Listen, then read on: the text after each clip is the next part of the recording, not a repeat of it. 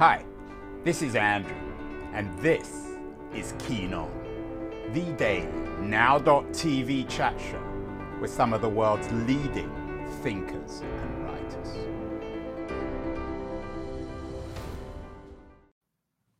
Hello, everybody. It is Tuesday, May the 24th, late afternoon in San Francisco. We have a special show today. As I've mentioned, I think before, I'm just back from Munich in Europe. I was at the DLD event. It's usually in January, but because of COVID, they put it off, and it was an interesting event, a kind of pre-Davos event. It was subtitled "Reality Rules," and there was lots of talk of the new reality of the world of tech, of Putin, and all sorts of other things that have reshaped the world over the last 6 months or year. Lots of good panels. One that I particularly enjoyed was one on innovative approaches to investing, and it featured a fellow who had been on the show back in 2016, and he's had quite a 6 years. Joshua Browder is the CEO and founder of Do Not Pay. Back in 2016, when Keen On was a Cal Innovate show, Do Not Pay was in its early form. It's become quite a big hit now. It's according to their own website, it's the world's first robot lawyer. Started off as an app for contesting parking tickets, but now it's become a much broader app, a so-called robot lawyer using smart technology to deal with all sorts of legal and other intelligence issues. And in 2019, it raised almost $5 million from investors, including the blue chip firms of Andreessen Horowitz and Founders Fund. What's particularly interesting and intriguing in terms of my conversation in 2016 with Josh is that last year, 3 Stanford professors came out with a new book called System Error, where big tech went wrong and how we can reboot. I did conversations with each of them, Jeremy Weinstein, Rob Reich, who's a political philosopher, and Mehran Sahami, who I think is the most popular teacher on the Stanford campus. And what was particularly intriguing about System Error is it begins with Joshua Browder, a kind of an anecdote about Josh and a morality tale. And when I bumped into Josh in Munich, I mentioned that I'd done the interviews, and Josh had a look, and I want to talk to him about the book, their arguments, and how he would respond. So, Josh, thank you so much for staying up. I know it's late in London. You're in London at the moment.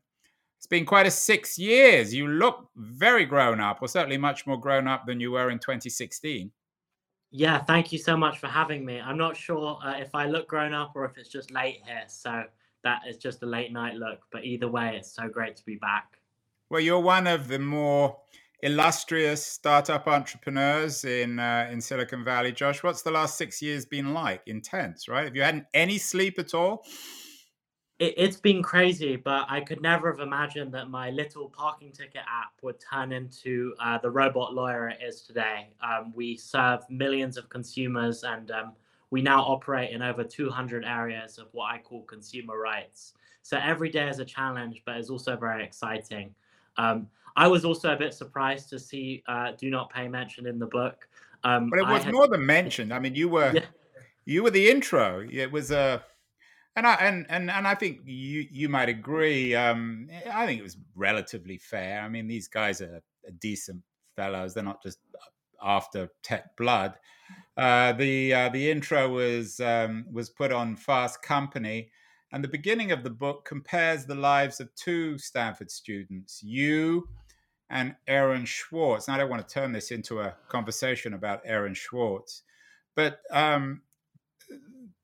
Weinstein and Reich and Sahami, their basic criticism of Do Not Pay, Josh, and you know this as well as I do, is that you were fetishized as a startup entrepreneur, which in itself isn't necessarily problematic, but it's your product they had problems with. The idea that you were enabling people to avoid paying parking tickets, which in their view reflects a certain kind of civic responsibility. If you happen to park in the wrong place, you should be fined, and that money goes to the city. How would you respond to that critique? Well, I see it as a great marketing for Do Not Pay. It's almost like they say it's unethical because it works too well. And so I think 50% of people reading the book would say it's a criticism, but 50%, maybe the ones who actually get tickets and hate big companies and the government, maybe that's even 80% of people would actually see it as a positive that it works. Um, Do Not Pay's mission is to give people rights in information. And kind of the first stage of consumer rights is you go into the shop and you'd see these books like how to get out of a parking ticket or how to sue a big company in small claims court. And then the second stage, when the internet era came along, is there were all these consumer rights websites that would bring this information online, like Money Saving Expert in the UK and like Consumerist in the US. Um, and so Do Not Pay is kind of the third stage, which is we actually do it for you online or on an app. You can go through the steps, and Do Not Pay will guide you through the information to give you the correct legal defense. So really, all we're doing is we're giving people information and the best possible shot. And so if these professors are against Do Not Pay, they're also against books that teach people about the law, because we don't take a side about what's right and what's wrong. We think that's the job of the courts. Really, all we're doing is arming people with access to justice, which I think is really important because it's very expensive and time consuming to hire a lawyer to get this done. Well, you used the J word, Joshua, justice. Is that the right word to use when you're disputing a parking ticket? Well, so when I started Do Not Pay, I'm a terrible driver and I probably deserve the majority of my tickets. But a lot of people through my work, they didn't necessarily deserve their tickets. I've seen many cases of kind of elderly pensioners who make a minor mistake, either parking in the bay or scratching the permit in the wrong way, and they get hit with $100 or £100 fine. I've seen cases of disabled people where the permit falls off and they get hit with a fine. I've seen cases of homeless people who live in the car, who every day they have to worry about tickets. But Josh, let me jump in here. I mean, you gotta be honest here. I mean, homeless people are probably not using your app, or even really old people. I mean, your app is predominantly used by smart tech people. I mean, one of the things that was interesting to me is DLD Reality Rules. As I said, I enjoyed your panel. You were very good on it. The crowd, as soon as you gave your spiel, applauded. This was an audience of wealthy people, each paying $3,500 to attend an event like this. Many entrepreneurs, many very privileged people, for better or worse, very smart people. Yeah. And my sense in the cultural context is people, especially people who are wealthy and powerful, seem to applaud disruptors like you, people who somehow undermine the status quo, which I think is one of the issues that the Stanford professors have, not just with you, but with the whole Silicon Valley ethic of disruption.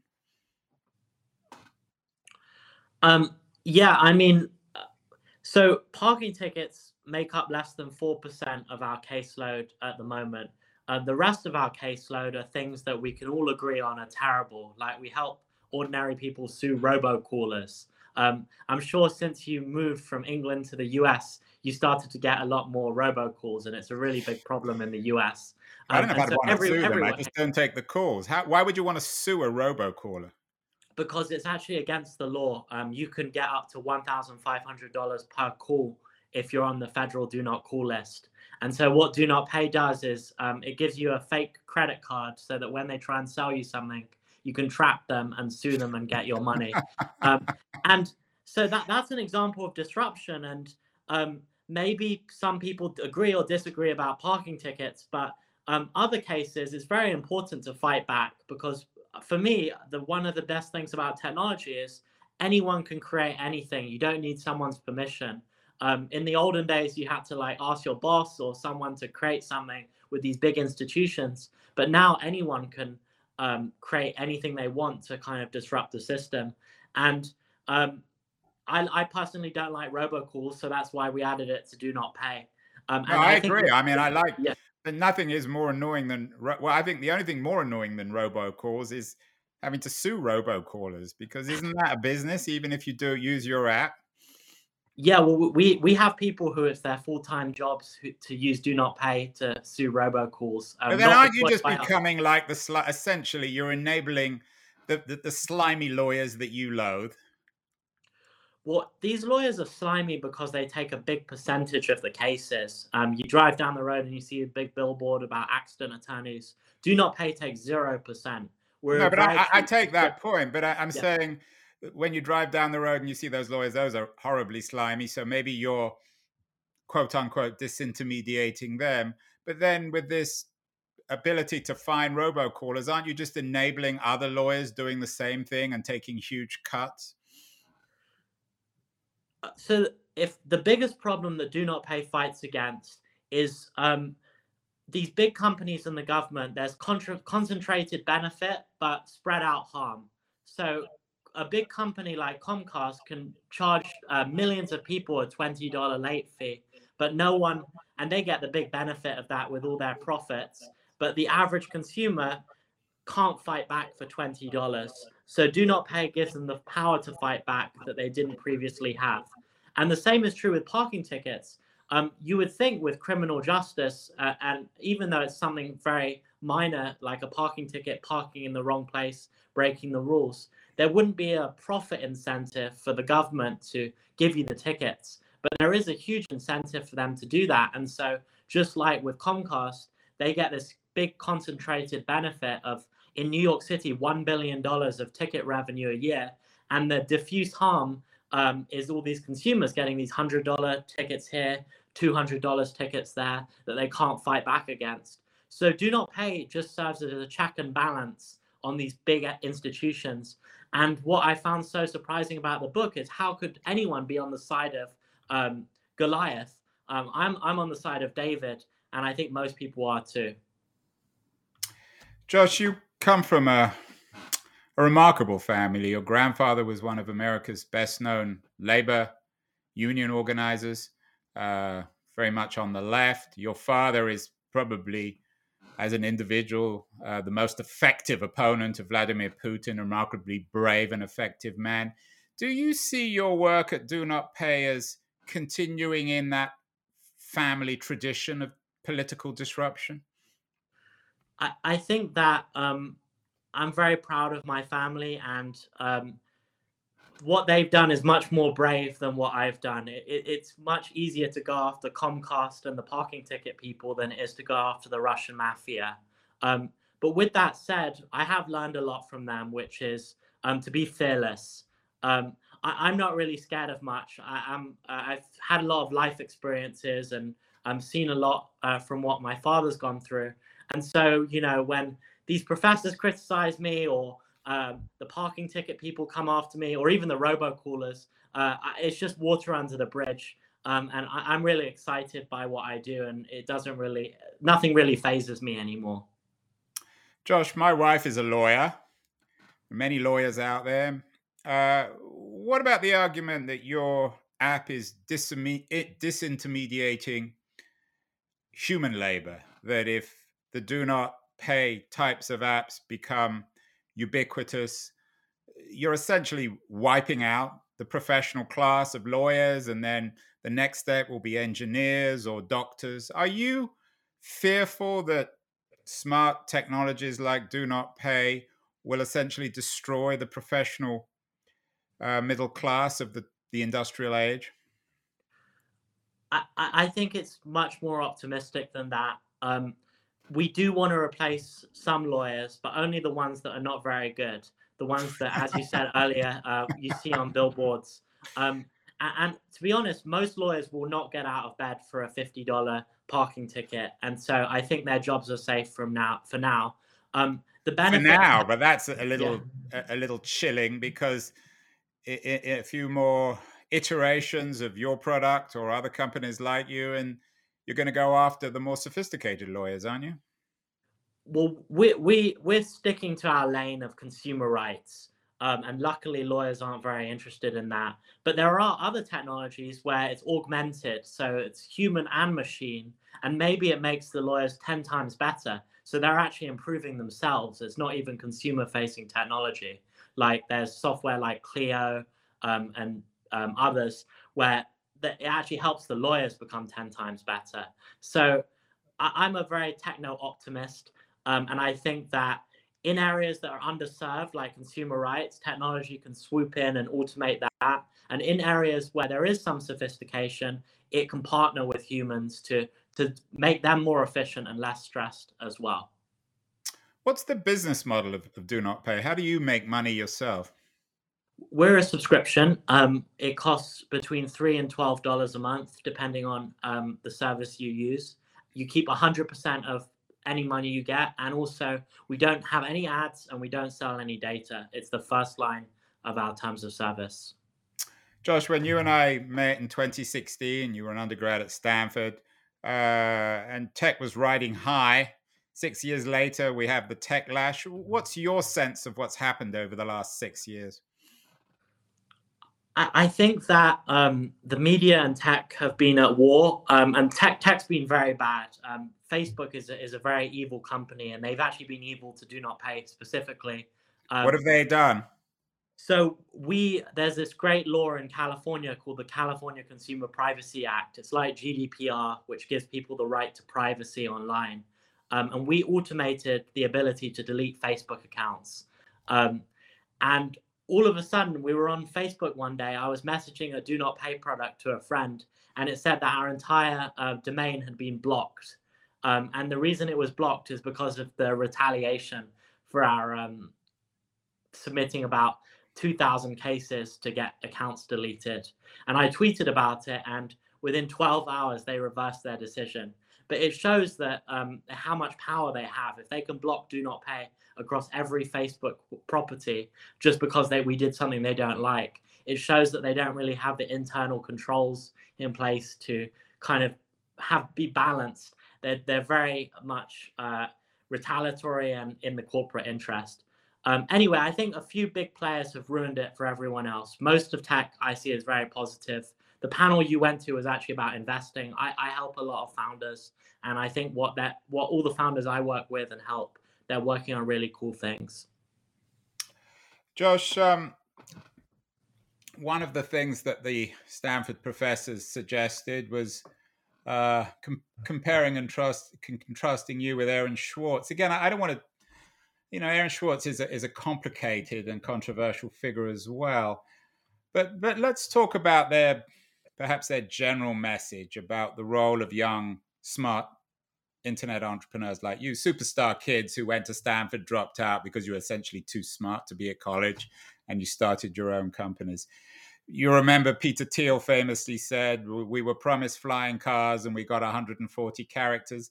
Is the same true for tech startup entrepreneurs like yourself? Perhaps to rephrase what Thiel said, we were promised Aaron Schwartz's and all we got were Joshua Browders. Well, I was really surprised to read that. So my kind of mission, I just dislike corporations and the government. I dislike authority, as you probably can tell. And so my mission with Do Not Pay is to help people get justice and fight back against that.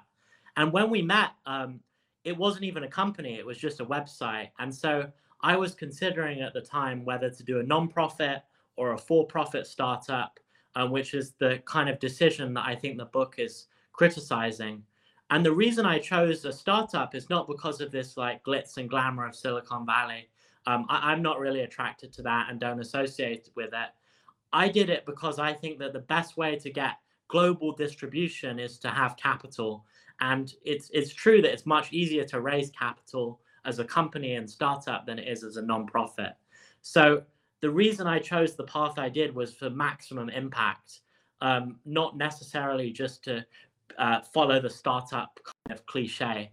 And so I wish the book kind of explored that decision more rather than just casting aspersions. Did you ever, I'm curious, did you ever take class with this Weinstein, Reich, or Sahami? Have you ever talked to them? I did. I took Sahami's class. And I heard that's a very popular class. Everyone at Stanford has to take it, essentially, don't they? Yeah, and I did really well in the class. I asked a few questions in the teaching period and stuff, and I thought, I was smooth sailing. And it was they're actually what Sahami I would say is my favorite Stanford professor. And so when I bought his book just because I was interested in it, opened up the first chapter, and I was like, wow, this is terrible. I've been betrayed. I bet Maybe you were yeah. half amused, though, weren't you? I was just shocked, but then I was amused because it didn't really say anything bad. It was fairly balanced, as you mentioned, and What I also mean, Sahami positive. spoke. The whole point of Sahami in the book is that he's supposed to be giving kids like you a moral education. Clearly, you didn't, or at least in his mind, you couldn't have learnt much from taking his class. I'm not here to kind of criticize the professors, but one thing I would say is they all write these books and stuff, but they're more ingrained with Silicon Valley than I am. They're all advisors to Google and all of these other companies. I think Sahami actually invented the Gmail spam filter. Yeah, he So did. I'm not sure. I just see it as all kind of entertainment and interesting to read. Which I tend to agree, which makes it even more depressing. The theme of DLD was reality rules, and of course, the shadow at DLD in Europe, in particular, in Central Europe, in Munich, was the Russian invasion of Ukraine. You mentioned earlier, Josh, that you don't like the state, you don't like authority, but when you have a military invasion of an innocent country like Ukraine, doesn't that underline the fact that the state isn't going away? That had Biden and the European governments not pushed back, Russia would probably now be occupying Kiev. And doesn't that underline, borrowing some language from DLD, the reality of the state and of some credible central authority still rules or should rule? I think it's all about scale. So on a national level, it's really important that countries stand up for themselves, and national security is a great aspect of the state that I'm sure everyone can agree with. But on a local level, I really don't believe the government should control people's lives. One example that Do Not Pay sees is homeowners associations in the United States, where these kind of neighborhoods and groups of homes or groups of apartments dictate how people live. And one example that they have on a case we're fighting is the homeowners association is saying that everyone in the entire neighborhood has to keep their garage doors open between 9 a.m. and 4 p.m. And that sort of intrusion into normal people's lives is something I don't think is justified, and people can use the law to fight back. Josh, what about Web3, crypto, and decentralized or autonomous organizations, and this promise that we can do away with the what you call evil companies like Facebook in this next wave, this next iteration, this next chapter in the digital revolution? I don't suppose Do Not Pay is a Web3 company. I mean, you don't operate on the blockchain, but your principles are not foreign to Web3, are they? I think we definitely share the same principles. I'm very skeptical of a lot of Web3 projects. That's probably one thing that me, you, and even the professors can agree on. I think a lot of it is actually smoke and mirrors.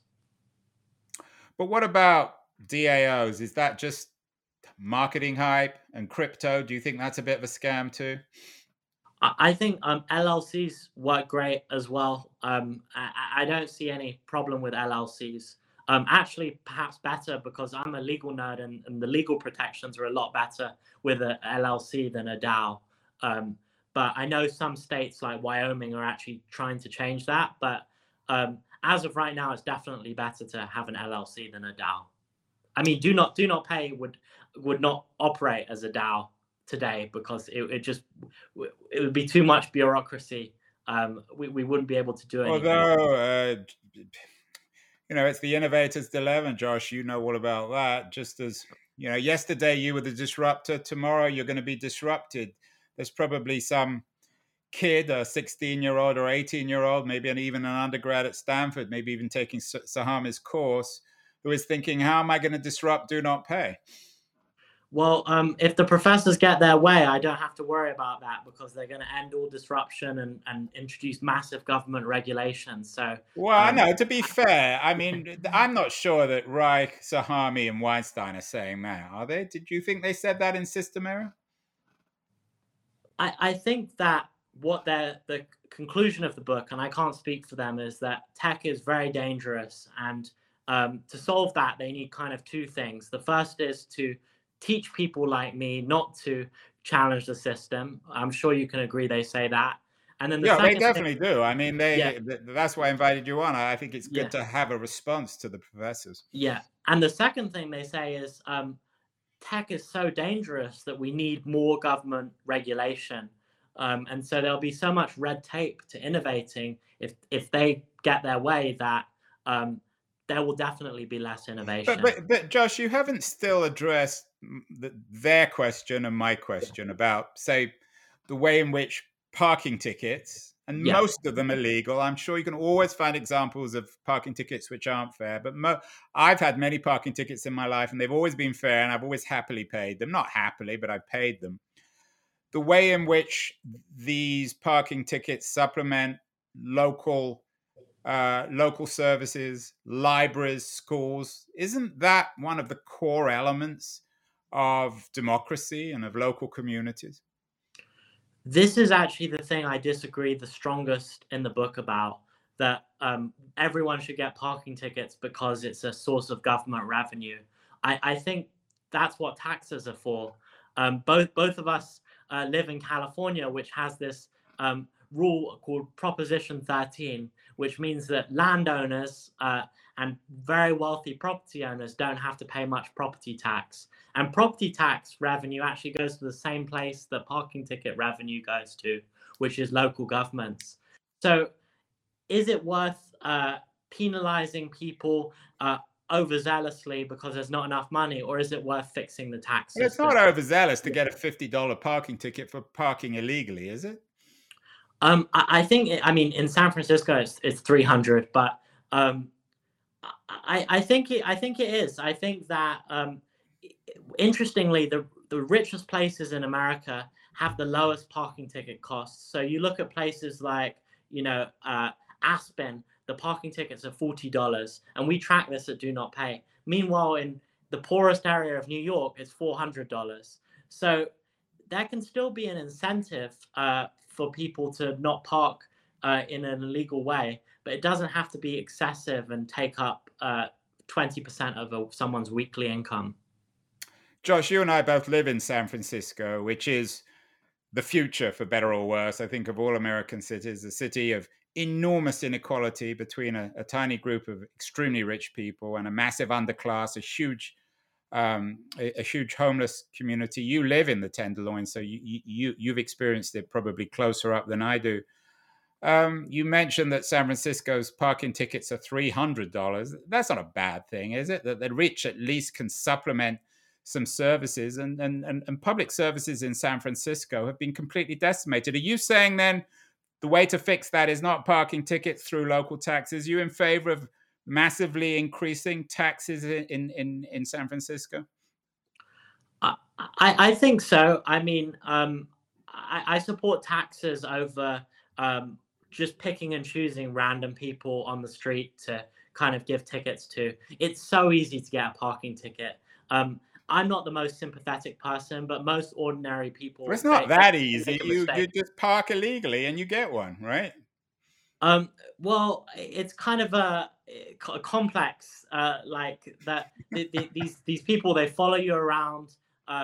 Which You're one people? centimeter out. Which The people? people in San Francisco, the parking ticket kind of buggies that I'm sure you know.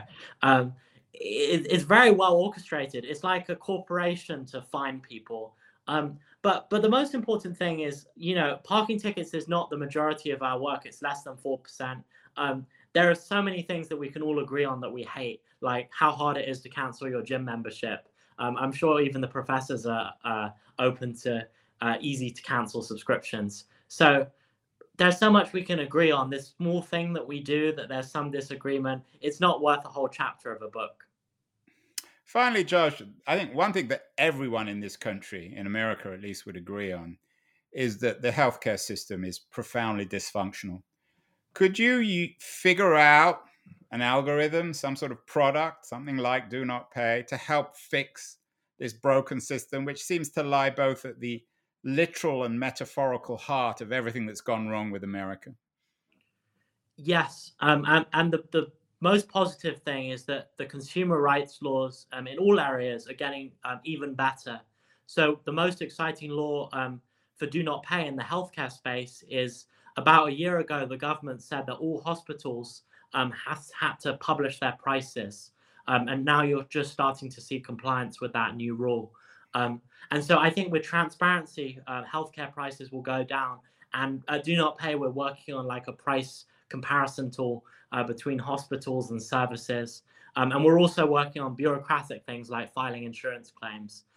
So it still has a long way to go, but at least the laws are kind of catching up, which is what's so exciting. Do you see yourself as continuing the tradition when it comes to consumer rights of activists like Ralph Nader? We had a show on neoliberalism. A historian of neoliberalism suggested that both the left, people like Ralph Nader, and the right of American politics are all committed to this neoliberal rejection of the state, whereas the left tends to dress it up in the language of consumer rights.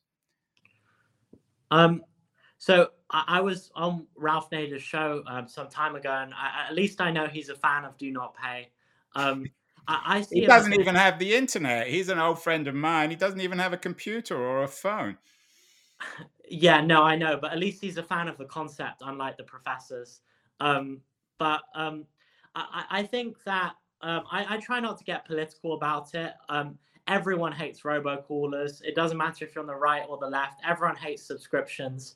Um, I'm from the UK, so I don't try and ingrain myself that much with politics. I just try and do what I think is personally annoying to fight back against. Well, I think, um, Josh, we'll have to get one of the professors on and we can have a debate between you and there. It's an interesting debate and I think an important one. And I think it's part of an ongoing discussion about the role of tech entrepreneurs and the nature of the state and laws and the internet. So I want to thank you. You've been a good sport, a good spirit in responding to these criticisms. And the best of luck with Do Not Pay, although I think I personally don't use it because while I don't enjoy paying parking tickets, I'm happy to pay my parking tickets and I've never had an illegal one. Thank you so much for having me.